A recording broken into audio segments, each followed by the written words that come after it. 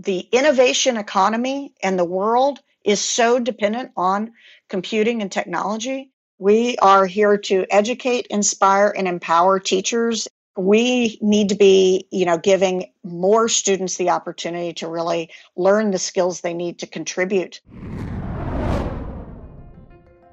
The topic for today's podcast is broadening participation in K-12 computing, a conversation with Dr. Carol Fletcher, Director, Expanding Pathways in Computing, also known as EPIC. Unpacking Education is brought to you by Avid.org. Avid believes every learner can develop student agency. To learn more about Avid, visit their website at avid.org. Welcome to Unpacking Education, the podcast where we explore current issues and best practices in education. I'm Rena Clark. I'm Paul Beckerman. And I'm Winston Benjamin. We are educators. And we're here to share insights and actionable strategies. Education is our passport to the future. Our quote for today is from Susan Wojcicki. She is the CEO of YouTube.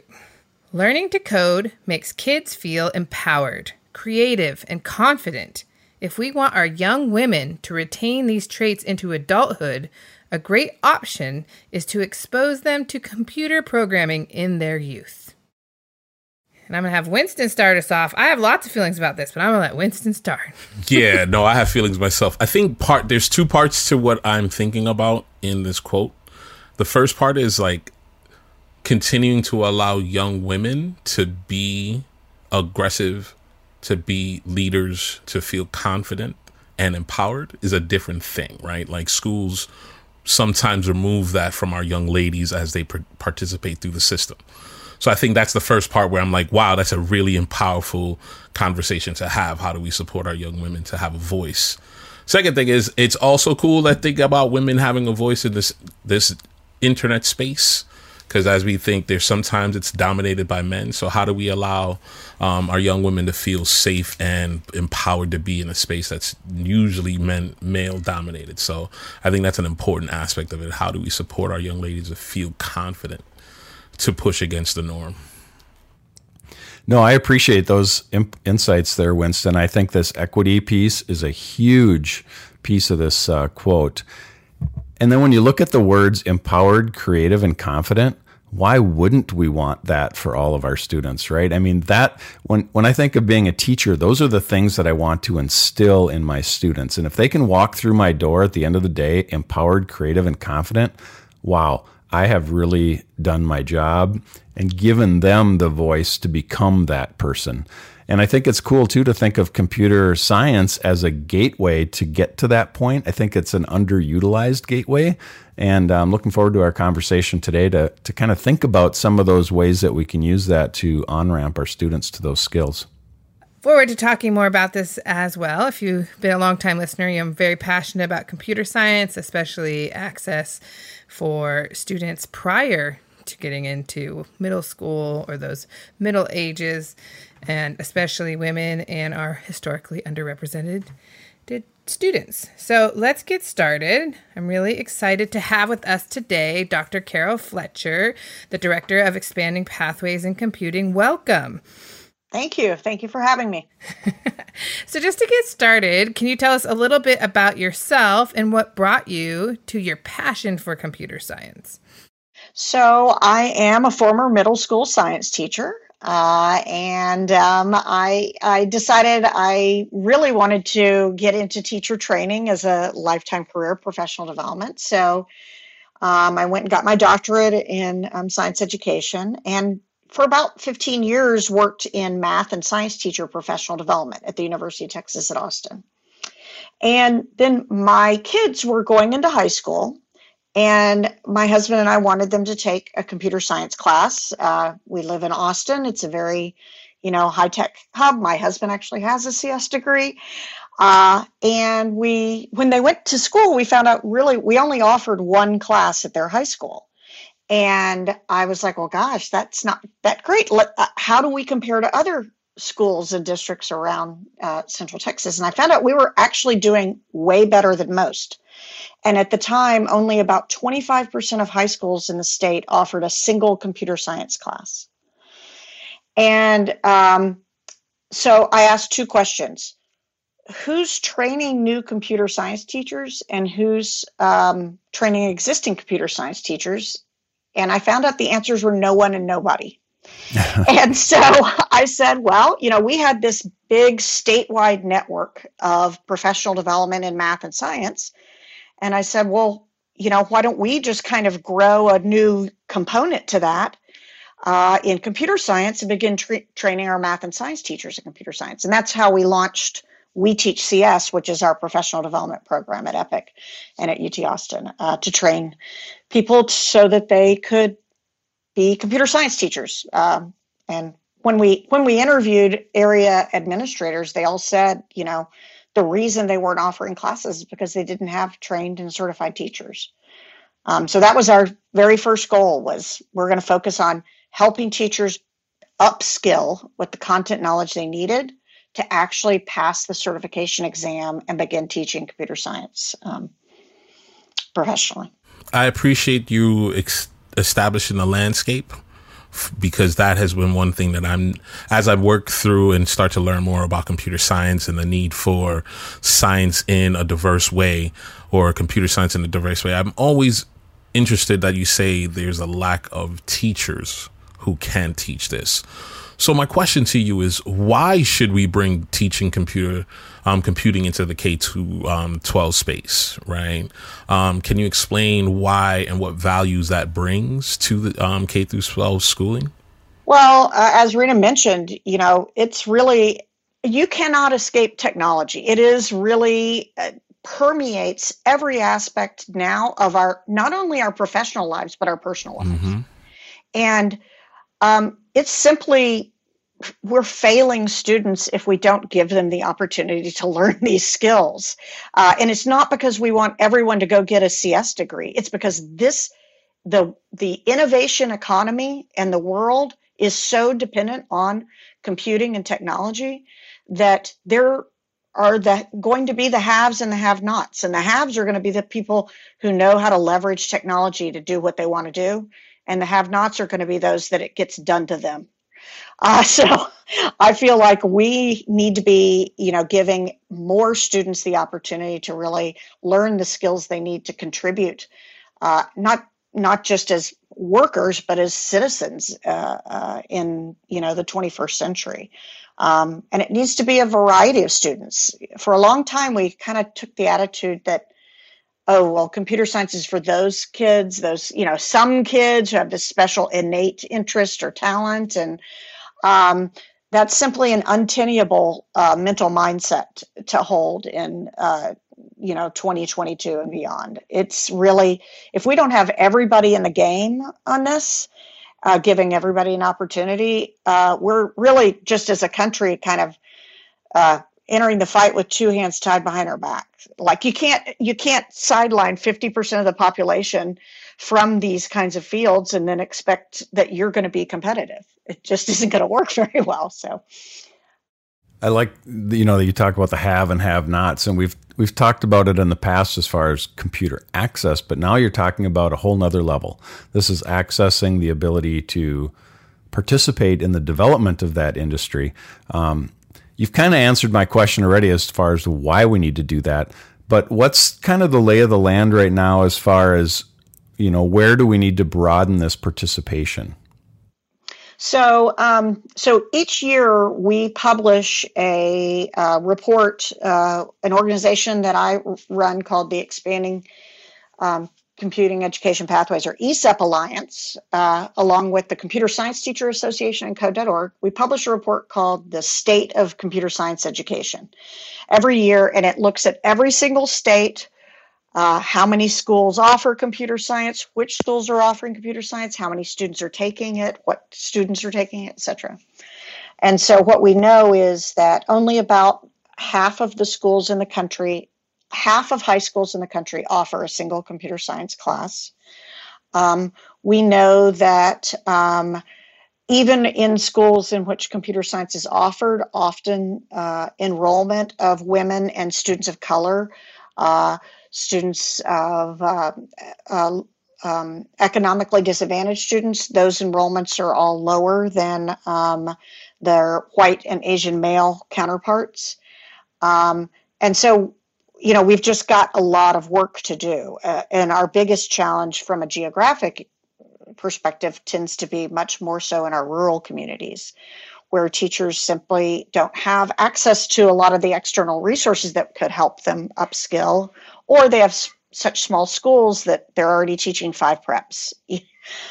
So we have to think of some creative ways of supporting access for our rural communities as well.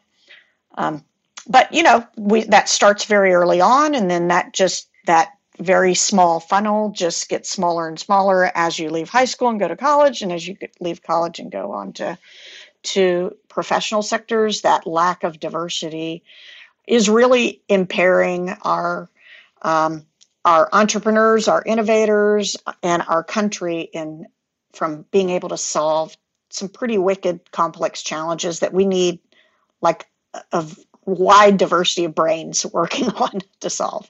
Yeah, I love looking through the lens of problem solving and why this is so important and how computing allows us to solve problems, especially as we look future forward. You talked a little bit about access in rural areas, and so far, do you know of any big picture policies or actions that might help us accomplish, bringing in more people into K-12 computing in all areas? Well, I think, from a big picture, kind of a state policy landscape, really states, we use a framework we call CAPE, Capacity for, Access to, Participation in, and Experiences of Equitable CS Education.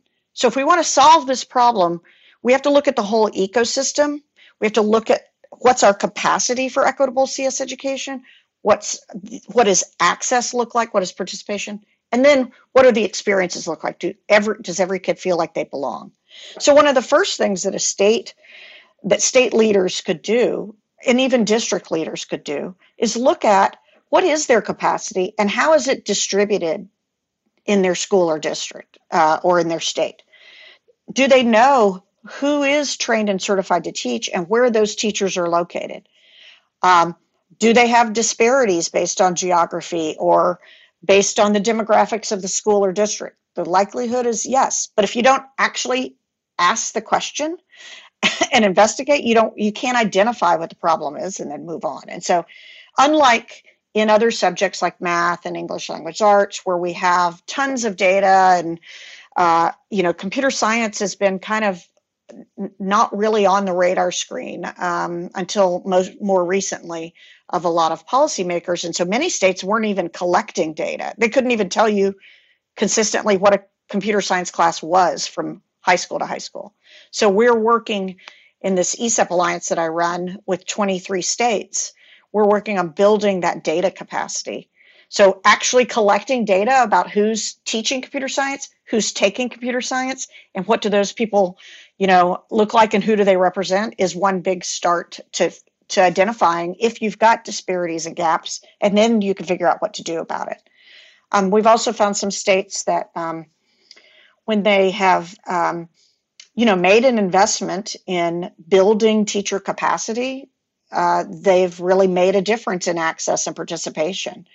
And most pre-service teacher programs don't prepare teachers with baseline knowledge in programming or computer science. So it will take an investment in professional development to, just build the workforce to do this. We have to think of STEM teachers and computer science teachers as part of the STEM workforce pipeline, not as this separate thing that's in education, and then you have everybody else who's a STEM worker. They are the foundation, the keystone to any robust STEM workforce. So I appreciate you identifying some of the big pictures in the larger school district and also the systematic policy area.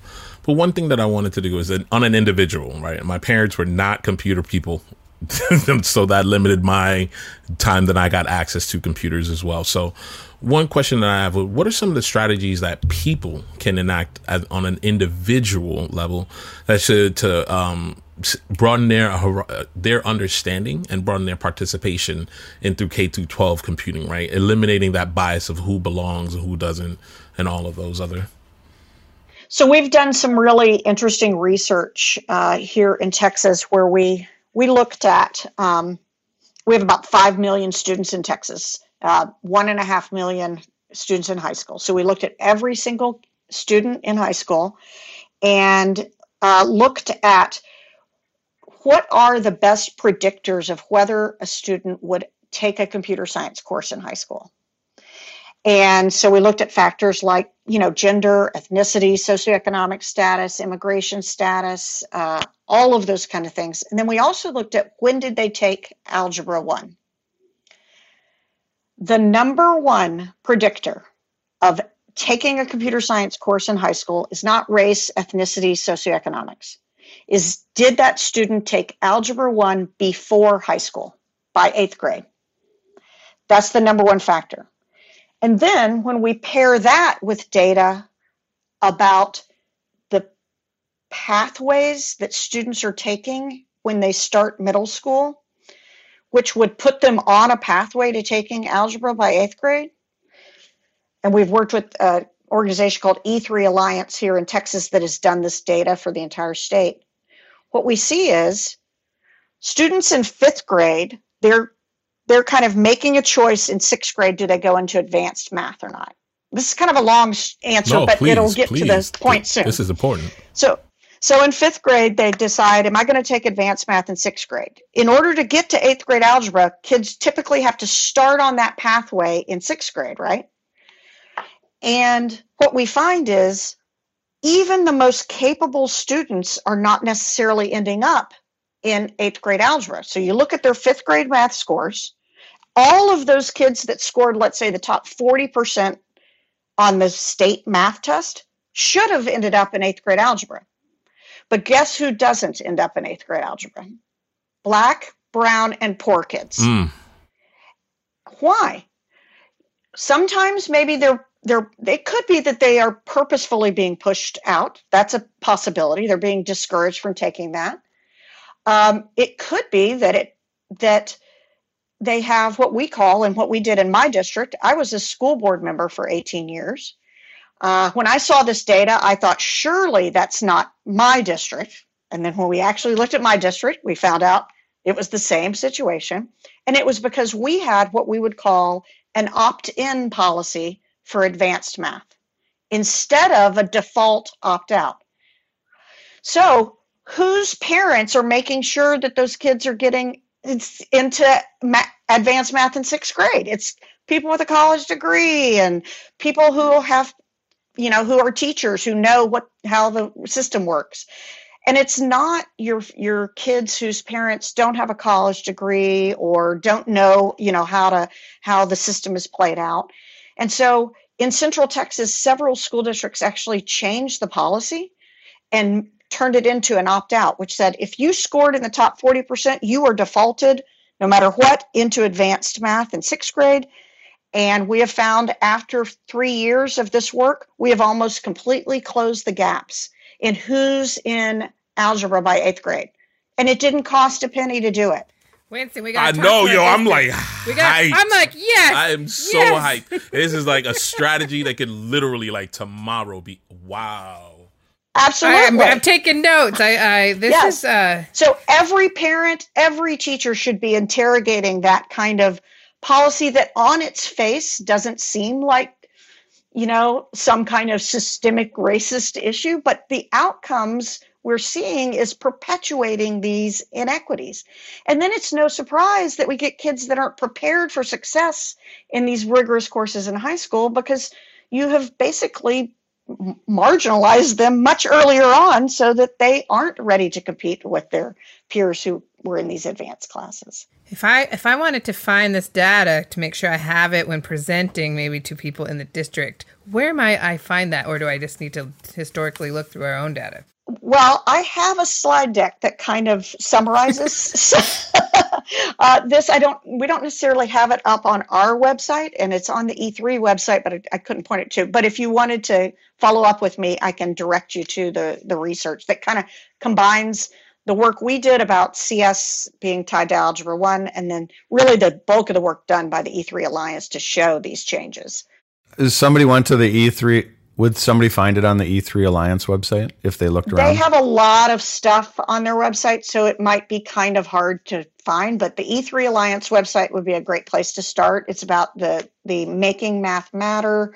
If you go to the E3 Alliance website, you'll find it there, but they have so much great work on there that it's not as easy for me. It's easier if I gave you an actual link to something, which we're not going to say online. E3alliance.org is the website.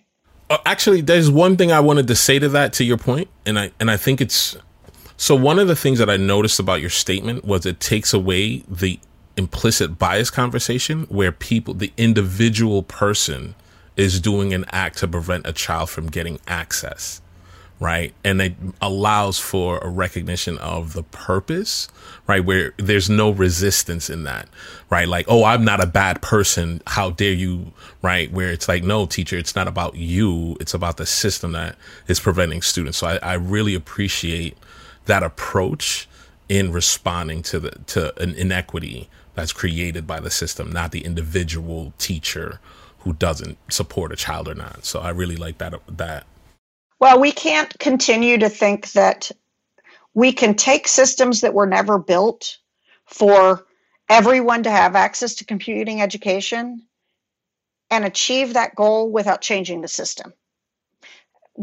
That's just the definition of insanity. The system is operating exactly as it was built to operate, which sorts students.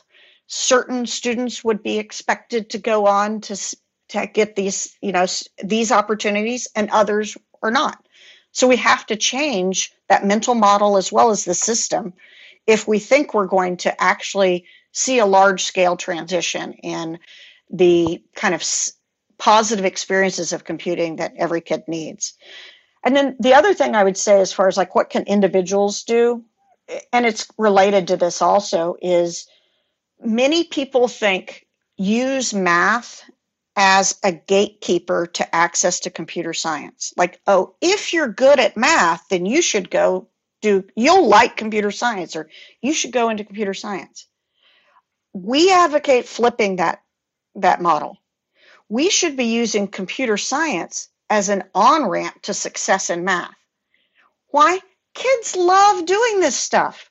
Do they love math? Mm-mm. Not necessarily. So we better start figuring out how to put some cheese on that broccoli if we want to get a broader range of students feeling like if I can go and I can create a simple little video game, and I have to understand what a linear function is to get my little sprite to move from X to Y on this video game, then I see like there's a reason to learn math because I can be creative and it can be fun. Then I might actually think, yeah, I could do math. I should do math. I could be good at that. So we've got to flip that kind of mental model once again of math is not a gatekeeper to CS. CS needs to be the on-ramp to get more kids, give them a reason to learn mathematics, and feel a sense of confidence in their ability and a purpose for learning mathematics. And I know you've done a lot of work in trying to expand pathways into computer science. You want to talk a little bit about your work with EPIC? What is it? What's your mission? What are you about? Yeah, so, EPIC, we're really about democratizing computer science education. We are here to educate, inspire, and empower teachers and other educators in K-12 so that they can help more students, have access to participate in and have positive experiences in CS. And we do that. A big part of that is our professional development program called We Teach CS. We do a lot of work in Texas, but we have partnerships with multiple states across the country, particularly to help teachers gain the content knowledge they need to become CS teachers. But we also do research, like I was talking about the Algebra 1 research. We also do a lot of work in policy advocacy. And so spending a lot of time helping folks to understand how we can leverage both big P policy at a state level, but also little p policy, like what we were just talking about in their own school district, to open up more opportunities for computer science learning for kids in K-12. So we put all of those together for EPIC, and we're very fortunate to be housed at the Texas Advanced Computing Center at UT Austin, which is actually the most powerful supercomputer in academia in the world, is housed at TAC. We're surrounded by a lot of very bright and committed computer scientists and data visualization experts who are also very much believe in and understand the mission of broadening participation in computer science. And they really support the work that we do. All right. I appreciate everything that you've just shared with us. I think we've gotten a lot of things out of this conversation. So now it's time for my favorite section, Toolkit. What's in your toolkit? What are you walking away with today's conversation, guys? What are you putting in your toolkit? Check it out. Check it out. Check it out. Check it out. What's in the toolkit? What is in the toolkit? What's in the toolkit? Check it out. I heard a lot of tools. The one is if you can check locally with your school district, with your school board, with your school leadership, and find out what the policies are. Is it an opt-in? Is it an opt-out? If it is, an opt-in program, perhaps push a little bit on that, push back and see if maybe that can be flipped, because what I'm hearing from this conversation is that is a very actionable, doable, and inexpensive way to start moving the needle on this. Mm-hmm.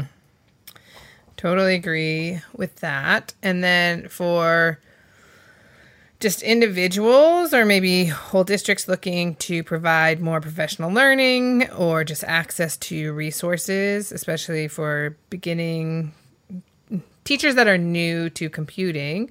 I know Avid, we have our Summer Institute in one of our communities of practice that's sponsored by Amazon Future Engineer, is our computer science for the content classroom. So if you're going to SI, and it's a little ways away, or just doing a pathway or anything else, that is one of the offerings that Avid has. And it's a real true introduction to computational thinking and just the very beginnings of integrating computer science. In addition, actually, I was just playing around. Amazon Future Engineer has some really great stuff on top of, we got code.org, CSTA, but Amazon Future Engineer has some great resources. And also they provide scholarships if you're a high school teacher for a lot of different students. That is also an internship. One of the things I like, y'all, this one is fun. I think I mentioned it before, but do you ever wonder how you get your packages? Like, how does that work? So they do this one where it's like you have to design, you send a package to your friend for their birthday, and you figure all of that out. And there's some virtual field trips you can do with some of the distribution centers. And it reminds me just like this is what's happening. So how can we be a part of this? It's interesting. And it's relatable for students. That sounds fun. Yeah. One of the things that I think is that I'm going to put away in my toolkit is expanding pathways in computing. EPIC. I think this is a really excellent way to reach out to if you're a district leader or someone who's just listening, trying to figure out how to do it. One, you have a program that's doing good work, and you potentially have someone you can reach out in Carroll to just say, hey, what are some of the ways that I can think differently and flip that conversation of how do I give students access using computer science instead of the opposite direction and that limits students access. So I think that was a really good toolkit for us to walk away with. Absolutely. Would you like to add something to the toolkit, Carol? Sure. Yeah. If you're looking for those kind of resources, particularly professional development, if you go to weteachcs.org, that is our professional development program. And if we don't have something that is kind of online obvious that's of interest to you, happy to talk to folks about how we can support your unique interests. We customize professional development for states and school districts all the time, and happy to support folks all the way from the novice to advanced computer scientists and artificial intelligence and everything in between. Fantastic. And with that, we've got lots of stuff in our toolkit now. It's kind of bulging. Now we're going to jump into our one thing. It's time for that one thing. One thing. One thing. It's time for that one thing. It's that one thing. All right, Winston, what's your one thing today? Oh, I'm dealing with a lot right now because I'm frustrated with the world of computer science. I'm not going to lie to you. So there's a guy who used a program and designed a computerized AI rapper by the name of FN Meka. And the reason why I'm thinking about this is Carol made a statement that says either you are the one that's participating with the doing or it's being done to you. And I just feel like there's potentially some problematic things if you're just using a computer algorithm to design a rapper. What kind of stereotypes, what kind of potential biases might come through in that? So as kids are listening, this computerized rapper has like a 9 million followers or some silly numbers in terms of kids following. So what's going on? How do we help kids get engaged with this world? Because it's being done to them. And I'm just going to jump in because that was my one thing as well. Just don't have it done to you.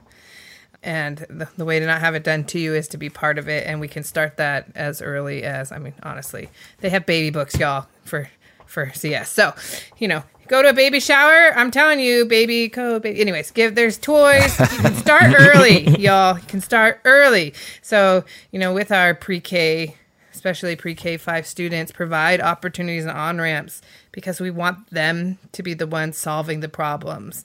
And computing is the way that's going to be done.